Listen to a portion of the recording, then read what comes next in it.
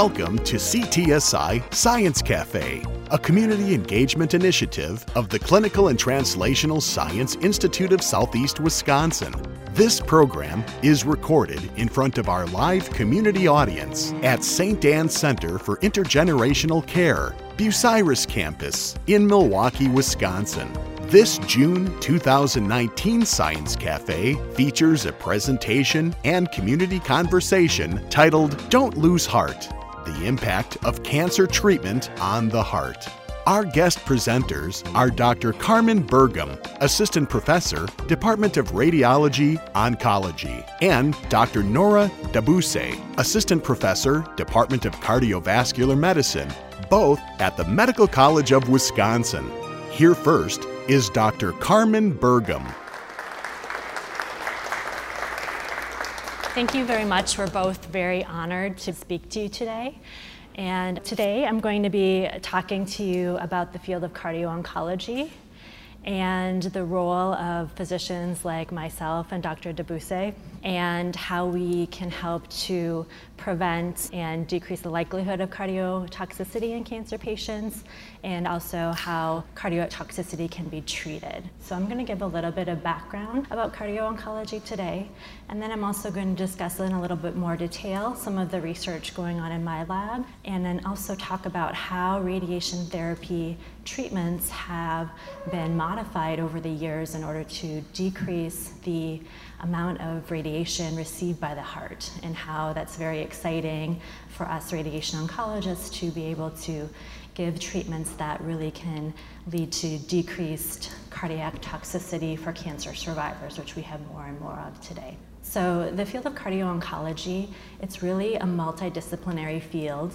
meaning that a number of different specialists work together in order to best manage patients. And just like the name implies, it's the merging together of cardiac biology, cardiac medicine, cardiology, and cancer treatment. So medical oncologists who give systemic treatment and radiation oncologists who give radiation treatment.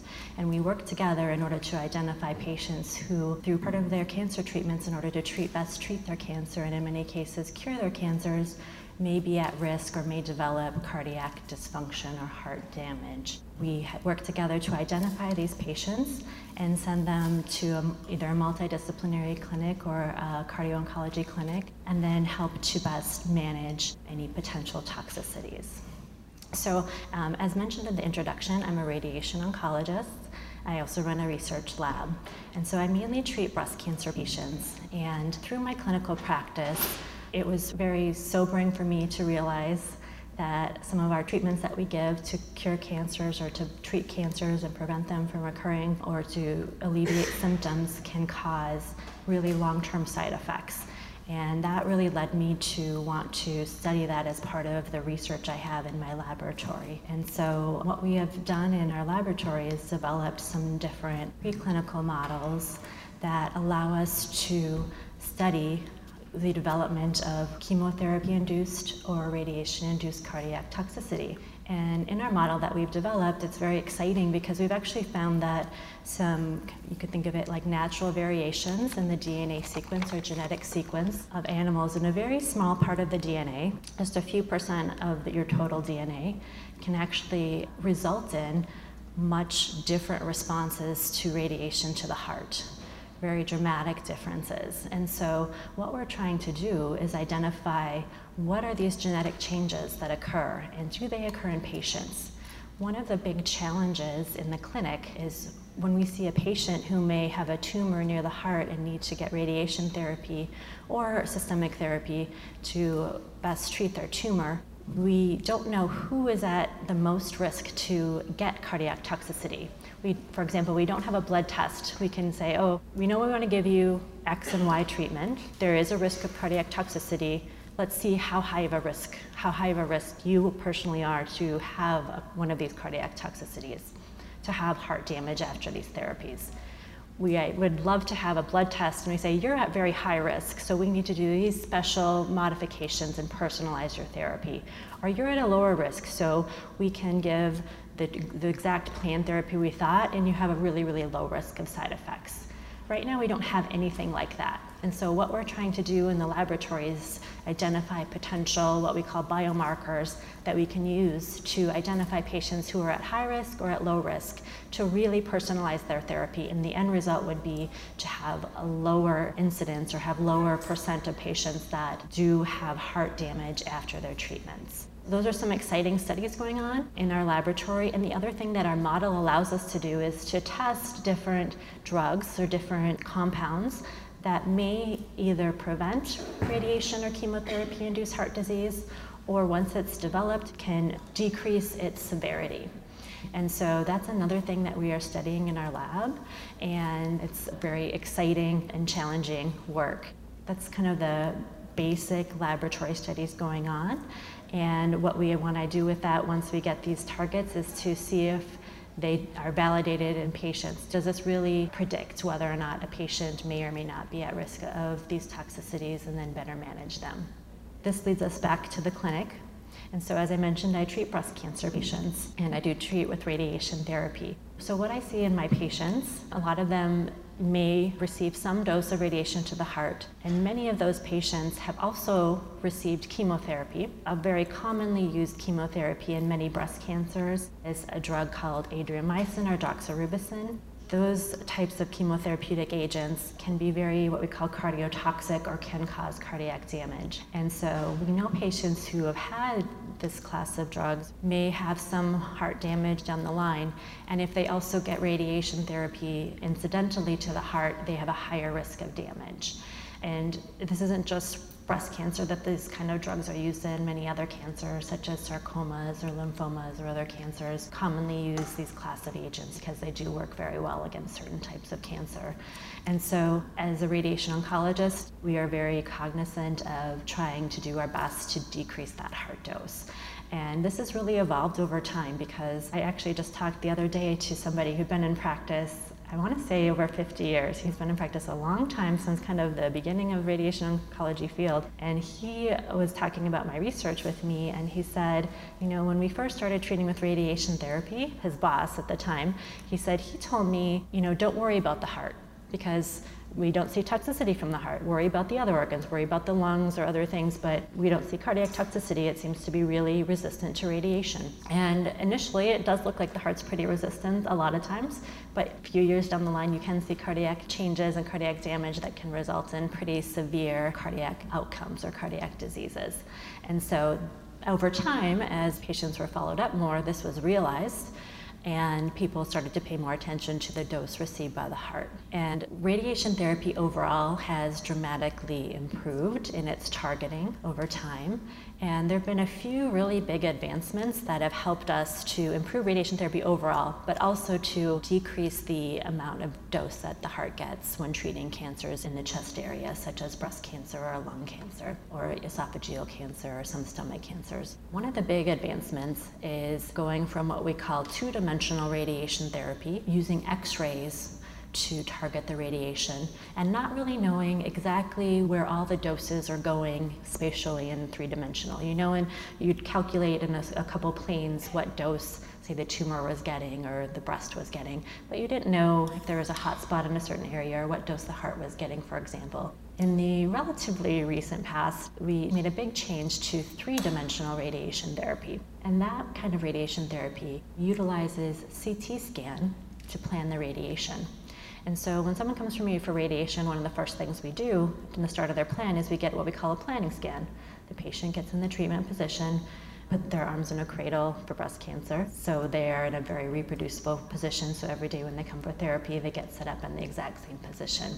I get a CT scan of the treated area, and then my homework begins. And what we do is we actually trace out on every slice of that CT scan the outside of the patient, the heart, the lungs, in the case of breast cancer, the breast, the site of the tumor, and maybe lymph nodes if we're treating that. And then we have this three-dimensional model in the computer of the patient, and that allows us to design our beams. We can shape the beams, we can change the angles of the beams, we can change the energy of the beams, the amount of beams from one side versus another, and develop a really nice plan in which we know where all of the dose is distributed within the tissue. That has a couple of really great improvements for patients because we can have less hot spots. You might see less toxicities, say in the skin, for example, with breast cancer.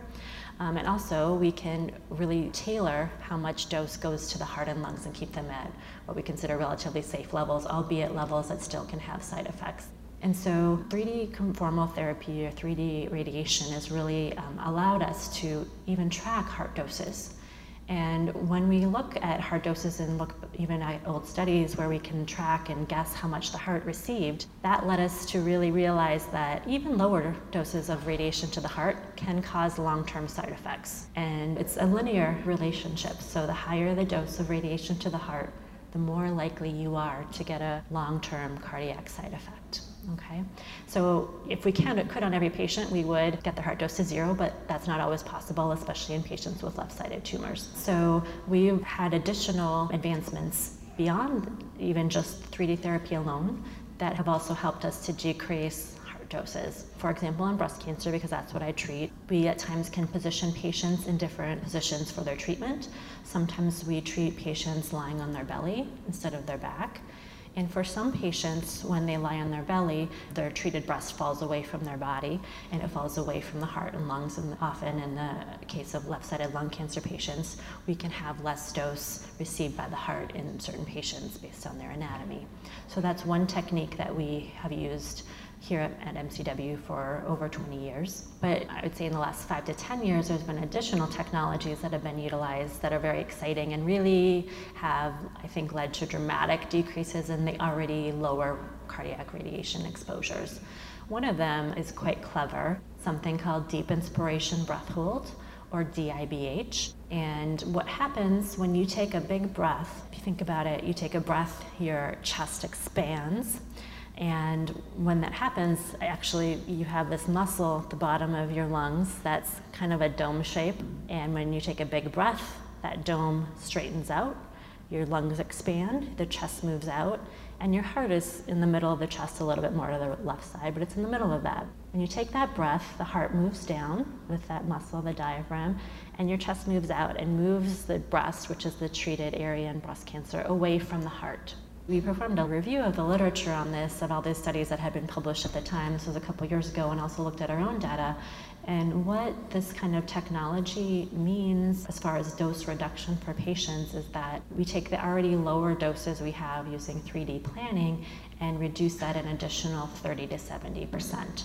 So we take a lower heart dose already and reduce that more. So what happens is we make use of the fact that when you take a deep breath, your heart moves away from where those beams are going to be going. So what happens, the patient comes in and they actually get treated. We have them take a breath and hold it for about 10 to 15 seconds, and the beam comes on for that time, and then they relax, take some normal breaths, the beam comes off when they relax, and then they take another big breath. And we actually have technology that can tell when the surface of your chest or your breast is in the proper position, and lets us know if you aren't in that proper breath hold position. So it's really advanced technology that allows us to do that. So that's very exciting. And then another technique that is used sometimes to decrease heart dose, and it isn't available here but is available in some other centers, is something called proton therapy. And instead of using high-powered X-rays, which is what I've been talking about here, which is called external beam radiation therapy, it actually treats with protons, which are particles. And I'm not going to go into the physics of this, but what you can do when there are particles that interact with your tissue is develop treatment plans where the beams come in but can stop and not hit the main part of the heart.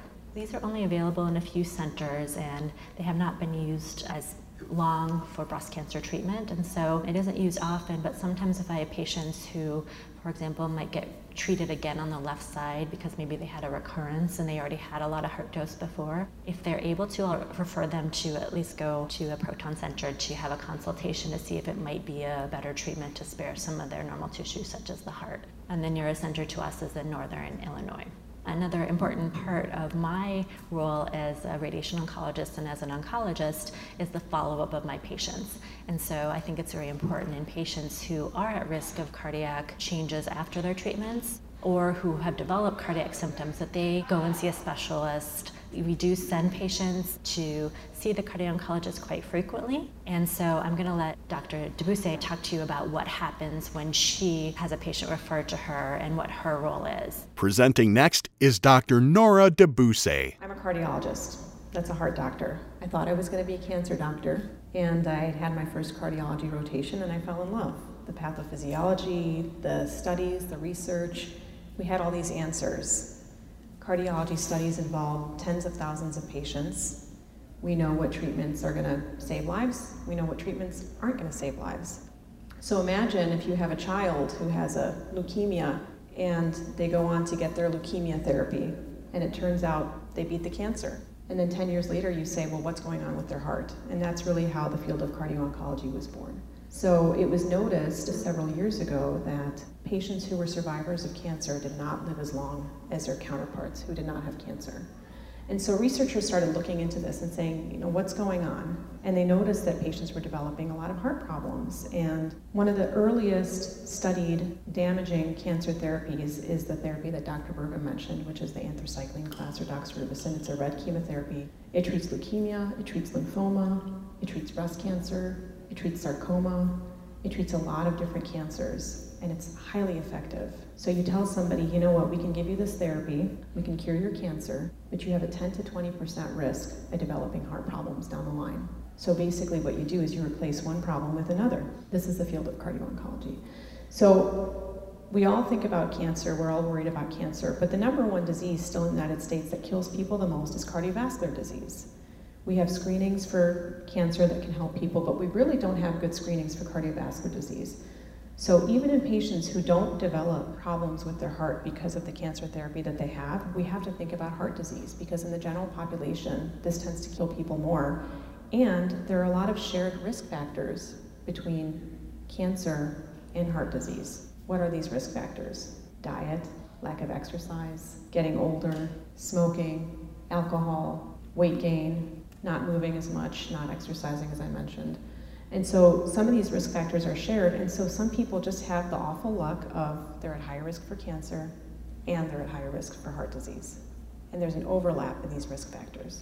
So I see patients in my clinic, and there's really a few groups of patients that I see. So some patients that I see are patients that I've been following, for weeks or months, years, who have known heart problems, and all of a sudden they develop signs of cancer, they're diagnosed with cancer. And so these patients, for me, I've already known their history and such, but then I have to think about what cancer therapies or treatments are they going to get, and are there any further things that we can do to try to decrease the risk of not only not really responding to the cancer therapy as well, but decrease their risk of developing heart problems, either from the cancer itself or from cancer therapies. I see another group of patients who, for whatever reason, their treating cancer doctor says, you don't have heart disease, but something about you or something about the therapy you're going to get is going to put you at higher risk. And there's lots of things that put you at higher risk for heart problems after cancer therapy. And so a lot of my cancer doctor colleagues, including Dr. Bergam, will say, can you just take a look at this patient for me? Is there anything that we can do to try to protect their heart when they're getting cancer treatment? Another group of patients I see, healthy patient, diagnosed with cancer, starts to get therapies, responding well, their tumor is shrinking, they're doing very well. Lo and behold, they develop either symptoms or signs of heart problems. And that can be just from monitoring, the physician takes pictures of their hearts because the therapy that they're getting might cause weakening of the heart muscle. Or they're patients who come in one day, they say, you know what, I can't breathe. When I lay flat, I can't breathe, I have to sit up to catch my air. My legs are swollen, my belly is bloated, I'm gaining weight and I'm not eating more. And so they say, let's check your heart, let's have you see Dr. Debusay or another cardio-oncologist. And I see these patients, and sometimes when I see them, they're actually in what we call heart failure. And what is heart failure exactly? All it is your heart is not able to manage the blood and the fluid in your body as well as it would had you not had the heart failure. So some people have a weakened heart muscle. Some people don't have a weakened heart muscle. The heart muscle is just stiff. Either way, the heart isn't moving the blood forward effectively, and when that happens, it's just a pressure system. Things back up and fluid can leak, and fluid can back up, and the heart doesn't do a good job of keeping things forward. And for those patients, we can start some therapies. And then the last group of patients that I see, I would say, are patients who are survivors. In other words, they've been through everything. Maybe they developed heart problems, maybe not, but for whatever reason, they started seeing me. And I just check in on them every year or so because I'm worried, I'm concerned that there's a higher risk that they might develop heart problems down the line. So patients might include patients that Dr. Bergen mistreated, and for all that she's done to try to limit their risk, some patients still remain at higher risk. What if the tumor is really right on top of the blood vessel that we affectionately call the widowmaker? Because when people have a heart attack in that vessel, they can die if they're not treated. Or what if the patient had a lot of radiation to the lining of the heart? So, you think of the heart as this one organ, but it has so many functions and so many parts. There's the blood supply, it's like the plumbing. There's the electricity, there's the pump, and then there's the valves, there's the lining. A lot of different parts of the heart can be damaged during radiation. Cancer itself can also increase risk of blood clots. And we try to diagnose these quickly enough, but there's certain cancers that we know have higher risk of blood clots, and some doctors will even put their patients who are at higher risk on blood thinners before they even develop blood clots. These are conditions like really advanced metastatic pancreatic cancer, in some cases myeloma, so different conditions. And these are areas that are still a little bit controversial. And why is that? Well, I told you when I started talking that I like cardiology because these studies involve tens of thousands of patients. But what about these studies when we really take a dive at them? Guess which patient population gets excluded more often than not in these big studies? Patients who've had cancer. And so I see patients in my clinic and I say, I'm a heart doctor and I have a special interest in seeing patients who've had cancer therapies, cancer diagnoses. And the truth of the matter is, it is a new emerging field, and we're sort of still learning what to do. And the guidelines are there, but the guidelines are very vague. And what are guidelines? Basically, guidelines are just a summary of all the research and literature that's published by a group of elite physicians who tell you, this is what we can conclude from all these different studies. But guidelines aren't always right, they change, and they can be very vague as well. So for example, somebody who's had radiation to their chest, one doctor might say, you need a stress test. Well, this is not black or white. If somebody's exercising 200 minutes a week and they're doing okay, maybe they do, maybe they don't. But sometimes I'll look at them and I'll say, I'm really concerned about the dose of radiation that you received to your chest. And I call up my good friend, Dr. Bergen, and I say, what do you think about this patient? She says, we use these techniques, we try to limit the risk, but you're right, maybe their risk is a little bit elevated. Or we think, well, maybe I can put them on a cholesterol pill to try to limit their risk. And so these are some of the things that we can do to monitor patients. What are some things that patients can do to protect themselves when they're getting cancer therapy? In some people, they have high blood pressure. Lowering the blood pressure can help protect the heart. In some patients, their cholesterol is high. Putting them on a cholesterol pill can help protect the heart. Some patients don't exercise as much as they themselves admit to me they should be. And exercise is such a powerful drug that if it really were a drug, it would almost be malpractice to not give this drug to everybody who's receiving cancer therapy, and certainly everybody, period. But exercise not only increases patients' quality of life, their functional capacity, but there is evidence to say that exercise can actually be protective for the heart, can protect the heart from damage from cancer therapy, can protect the heart from going into bad heart rhythms. So important. And that's exercise in and of itself. That's not necessarily having a normal healthy weight. So if patients are overweight, I say try to watch what you're eating. Maybe try to cut back on some of the carbohydrates and starches and try to maintain a healthy weight. If patients are smoking, that's a really tough one, because once patients are diagnosed with cancer, that's sort of the make it or break it that they're going to quit or not. And some patients say, that's it, I'm done. And some patients say, you know what, I've been in this relationship for longer than I've been married to my wife. I can't stop this. But I counsel them and I say, when you're ready to quit, you let me know. We have therapists who can talk to you, and we have some drugs that can help you quit. And then some patients, for whatever reason, we look at their heart on imaging, and I see patients 2 days a week, and I go lab 2 days a week. The echo is just a fancy term for an ultrasound of the heart. And some patients on their ultrasound of their heart or their echo, there's some signs that maybe the heart muscle is showing signs of weakness, even though the squeeze is normal. So some of those patients we can put on what we call cardioprotective medicines. And this is an area that's been studied time and time again. There was just a study that came out this month in one of our big heart journals that included 400 patients, which by cardio-oncology standards is a large number of patients. And maybe putting patients on these drugs routinely can help them survive the cancer without any effect on the heart. In patients who develop heart failure, we give them their standard heart failure therapies that we give for everybody else, and we watch them closely. I like to start therapy early so that I can try to prevent any delay in treatment. What I don't want is for the cancer doctor to see something with the heart and get nervous and say, I have to hold your next chemotherapy. I have to hold this life-saving treatment. So I feel my job is sort of an enabler to try to keep the patient's heart healthy so that he or she can keep receiving the cancer therapy without delay and maybe be off of that therapy and get their life back and get back to their kids or back to their spouses sooner rather than later. You said a correlation between preeclampsia and cardiotoxicity? So the question is, do we see an association between preeclampsia and cardiotoxicity? And for those who don't know, preeclampsia is a condition in pregnancy where mothers who are pregnant in their third trimester develop high blood pressure, they leak protein, and they can be prone to seizures.